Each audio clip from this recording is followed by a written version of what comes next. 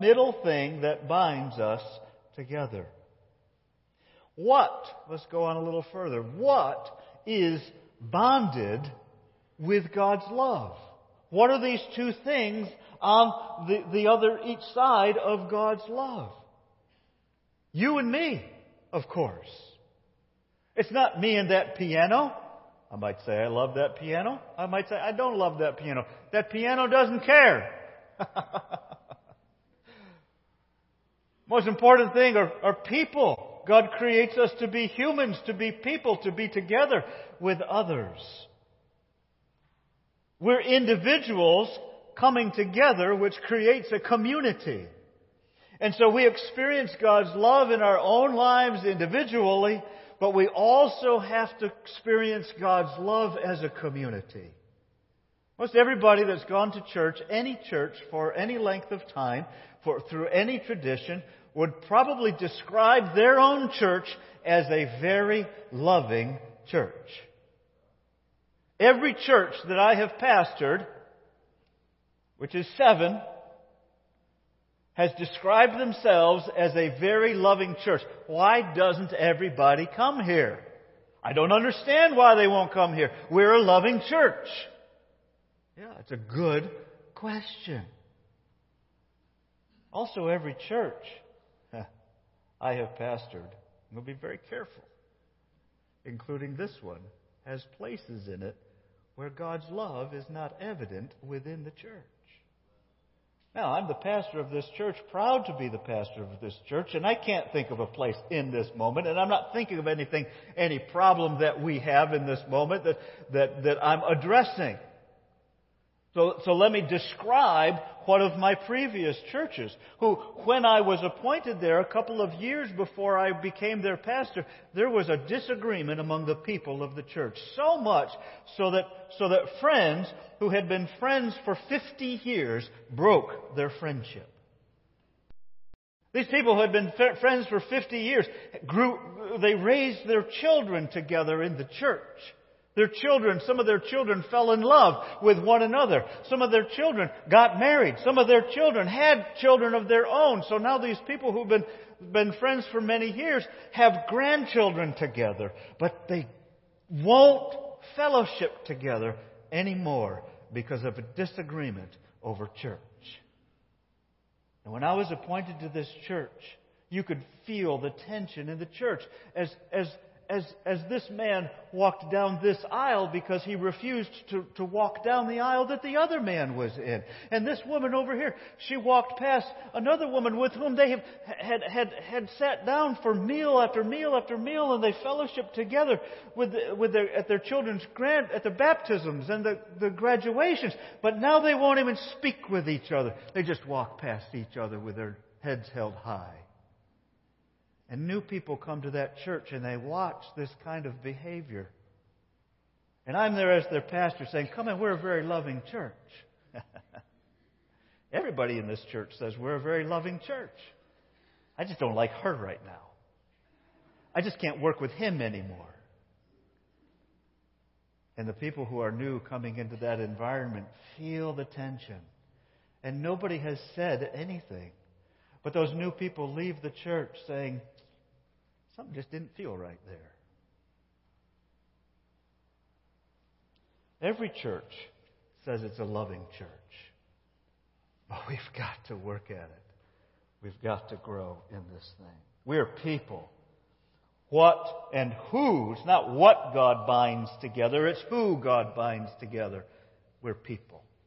And we have to treat one another as God's chosen people. Love one another. And when we love one another with God's unconditional love, understanding, yes, we may have harsh words with one another. Let's make sure our witness to others is God's love. And let's make sure that when we disagree with each other, we still respect each other. That's another word that we could use to describe God's unconditional love. Unconditional respect. I don't care if we disagree with each other, but let's respect each other. Let's honor each other. And we may even decide that we can't work together because what we're trying to accomplish are opposite things, or the way we want to accomplish them won't work together. Okay, let's agree to do that, but let's still respect each other. This is not just true about churches. This is true about families, about marriages, about working relationships in the workplace. God binds people together.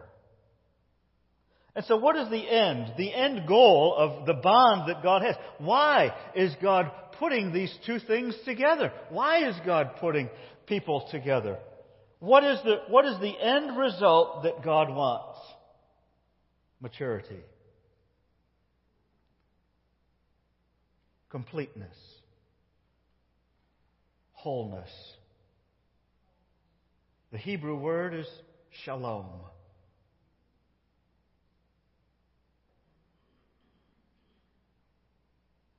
We call that also salvation. But it is so much more than just an academic or intellectual assent to say Jesus died on the cross to forgive my sins and I'm protected from hell. There is so much more to the wholeness than just that simple, narrow understanding. It is a life in community with the body of Christ. Growing each of us to maturity, ripeness, fulfillment, completeness. I say ripeness of the Holy Spirit. We think of the fruit of the Spirit: love, joy, peace, patience, kindness, gentleness, goodness, generosity, self-control or self-discipline. Some translations take that word and say sound mind. How many of us are full of anxiety in our world today? How many of our younger generation are facing a world with tremendous anxiety that keeps them from doing the work that God desires them to do? It keeps us sheltered inside our homes. It keeps us from having meaningful relationships. Just the sheer anxiety of the world. I'm afraid of this illness. I'm afraid to fail. I'm afraid of missing out. Oh, I got so much anxiety. God does not intend for us to live with overwhelming anxiety. He wants us to be free to live and to love and to do and to be. He wants us to be whole. That's salvation. And it might begin with an awareness of Jesus Christ dying on the cross to forgive my sins so that I can get there, but it certainly doesn't stop there. And we must keep growing in that. That's why I said earlier in the service, make sure you're in a group of other people. Iron sharpens iron, says the Scripture. And John 10:10 says, Jesus explained that He is the good shepherd, and He says, I tell you the truth, I am the gate for the sheep. And all who come before me, all who came before I came, were thieves and robbers. But the true sheep did not listen to them. Yes, I am the gate. Those who come in through me will be saved. Will be shalom, peace, wholeness, complete on this pathway to maturity. The fullness of what God created you to be. And remember this, that just as, and I say this so many times I get sick of saying it, just as an apple and an orange and a pineapple and a strawberry are all ripe, but none look alike, they don't smell alike, they don't taste alike, but they're all complete and whole according to the purpose for which God created them. God wants you to be complete and whole, fulfilling the purpose He created for you. And we're bound together to enjoy and to respect and to work together. And as a unit, we are the body of Christ in this world. The church. God's plan for the salvation of the world. There is no other plan that God has except through you and me. I didn't finish that verse. Yes, I am the gate. Those who come in through me will be saved. They will come and go freely and find good pastures. The thief's purpose is to steal and kill and destroy. My purpose is to give rich and satisfying life. Some other translations say is to give life and life abundantly forever. Here's some questions to consider. Are you experiencing this kind of love from God? Or are you fearful of God's anger, wrath?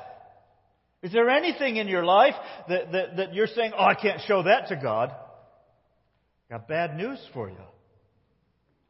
I got good news for you. He already knows. And He's already forgiven you. I have an illustration. Let's see. Did I keep that illustration? No, I don't think I did. I didn't put it in. Well, let me put it in. See if I can get it right. I'm going from memory here. That's always scary. Husband and wife have been married for many years. 20 years ago, the wife had an affair that she hid from her husband. Never told him. Until finally one day she got the courage to tell him. After having gone to a counselor and the counselor saying, I think you need to tell this to your husband. And the counselor even admitted that he doesn't always give that advice because sometimes it can cause more damage than is necessary in the relationship. But the counselor was confident. He knew the husband and knew how the husband would respond. And so he said, you need to tell your husband this news. When she finally got the nerve to tell him, the husband responded, I've known that for 20 years. And I have already forgiven you 20 years ago. And she said, you mean I've been carrying this guilt for 20 years and I could have let it go 20 years ago? Yeah.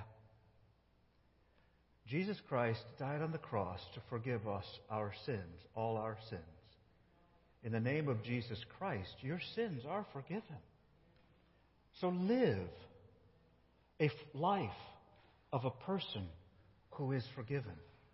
Live that life that God wants you to live, moving towards every day the fulfillment of who God wants you to be in Christ Jesus. And it's not always going to look like, yes, there are going to be similarities with this love. And we're going to see the fruit of the Spirit in these things. Love, joy, peace, patience, kindness, gentleness, goodness, self-control. But we're not all going to look alike or smell alike or talk alike. We all can love alike. Are you experiencing this in your life? Are you experiencing this oneness with God? Do you sense anything in your life that would cause God to hesitate to welcome you? He will always welcome you. Let's think about our relationships, but beyond just me and God or you and God, and go this way. And is there anybody with whom you cannot share this unconditional love? A preacher once said 100 pianos all tuned to the same tuning fork are automatically tuned to one another. We have to be tuned to Jesus Christ. He's the mark for us. If we start looking at even our brothers and sisters in Christ and saying, I have to be like Pastor Vaughn, I've got to be like Darren, I've got to be like Sharon, we're going to miss the mark, because God didn't create me to be like Vaughn, Darren, or Sharon. God created me to be me. But in order to do that, I've got to know Jesus Christ and to become like Him. And through Him, I'll be the best me that I can be.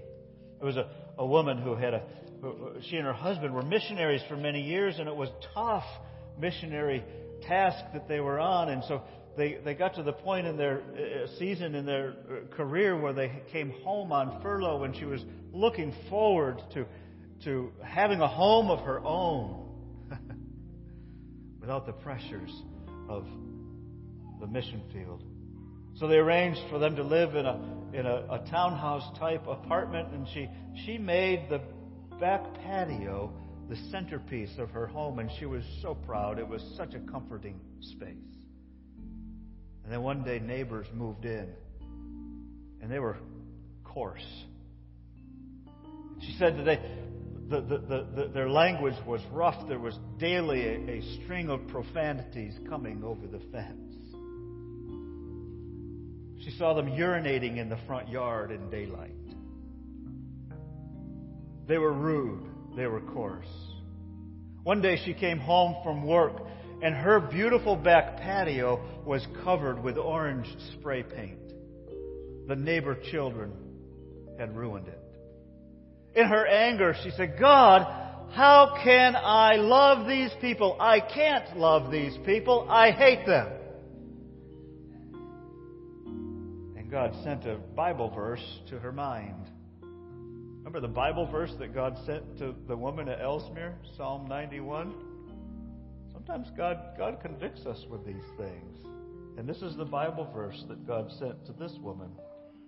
It's the verse that we read today. Beyond all these things, put on love, which is the perfect bond of unity.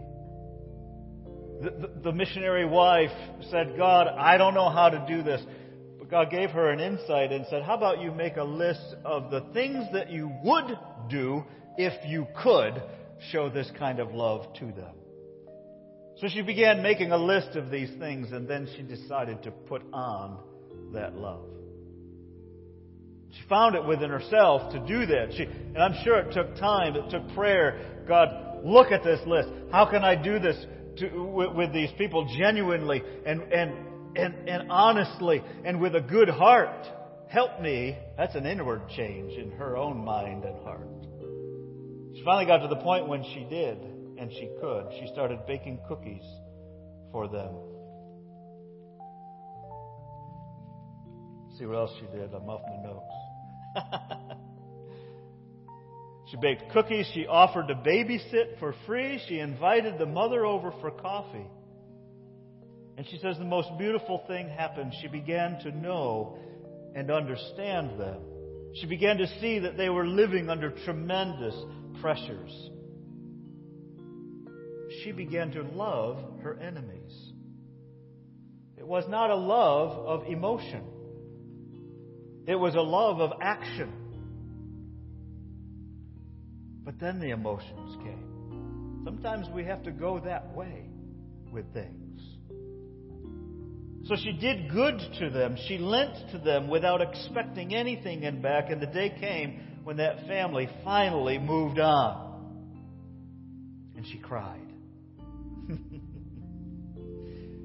An unnatural, unconventional love had gripped her. It was a supernatural love. It was a love that comes from God, that He binds us together with. Above all, clothe yourselves with love, which binds us all together in perfect harmony. Invitation to you this morning is to come and kneel perhaps and pray. Maybe you need to confess to God your own resistance to letting God's love come into you fully and freely. Maybe you've been thinking, "God, there's this thing in my life that I know you hate." Yep, good. Name it. Let it go. Open your hands and say, "Jesus, come. I want that full life that you promised to me." Maybe there's a person that's come to your mind that you have had a very difficult time showing God's love to. Can you bring that to the altar and lay that person before God and say, "God, I can't deal with this person. You deal with this person, but you help me show your love to this person. I don't even know how to do that, God, but I'm going to listen, God, and I will follow when you tell me. I will do that. Let's stand together as we pray. Heavenly Father, first of all, I want to thank you for your great love that you give to us and to our families. That when every one of us is born, and it does not matter the circumstances that create life for each of us. It doesn't matter. Every human being is created and you love that person.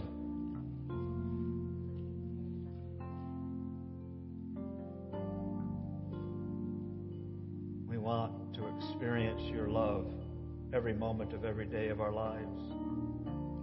And God, I confess the times when I have failed to live with your love between me and someone else. Forgive my hard heart, Jesus, and open me up, soften my heart to be willing to love others as you love us. Jesus, for any here today who are afraid of you, who are convinced that you do not love them, I ask you to send your Holy Spirit upon them. Soften their heart. Maybe it won't happen today, but one day they'll trust in you fully, freely. Thank you, Jesus. In your name we pray. Amen. As we think about coming to pray today, whether you're in the building or whether you're worshiping online at home, Pastor was talking about peace, about shalom. We've talked about a little bit about the Chosen series that we've been watching, and many of you probably have. And the typical greeting from one to another is shalom. But occasionally they will greet each other with shalom, shalom. So I wondered what that meant. So after doing a little research on it, it didn't just mean I really want you to have a lot of peace. Shalom, shalom means perfect peace. There's a benediction in the book of Numbers that we sing about from time to time, and we're going to in a minute. The Lord bless you and keep you. The Lord make His face shine upon you and give you peace. And it's really difficult for us to hate someone when we're looking them in the eyes and singing that song. So today, as we think about the response to this, again, whether you're at home or whether you're here, the altar is open. There are folks at the prayer stations. Let's just worship the Lord and let's come and pray together. Thank you, Lord Jesus.